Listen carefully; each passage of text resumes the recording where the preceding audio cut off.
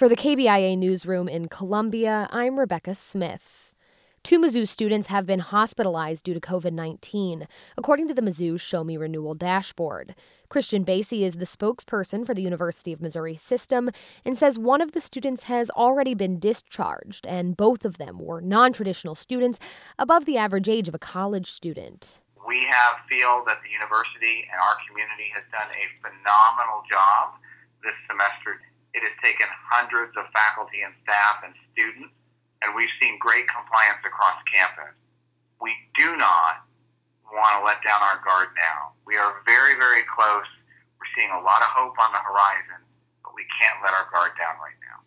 Basie says even though students are advised to remain at home after Thanksgiving break, the university will continue to monitor COVID-19 cases among the student body, as well as among faculty and staff.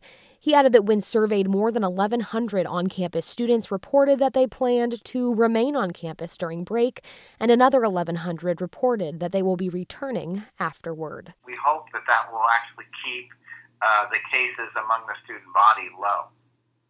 We continue to have what we consider to be a very low rate of active cases, especially when you compare it to our peak, which was back on Labor Day weekend. As of noon today, Mizzou has 140 active student cases, which is 0.5% of the student body. I'm Rebecca Smith, KBIA News, Columbia.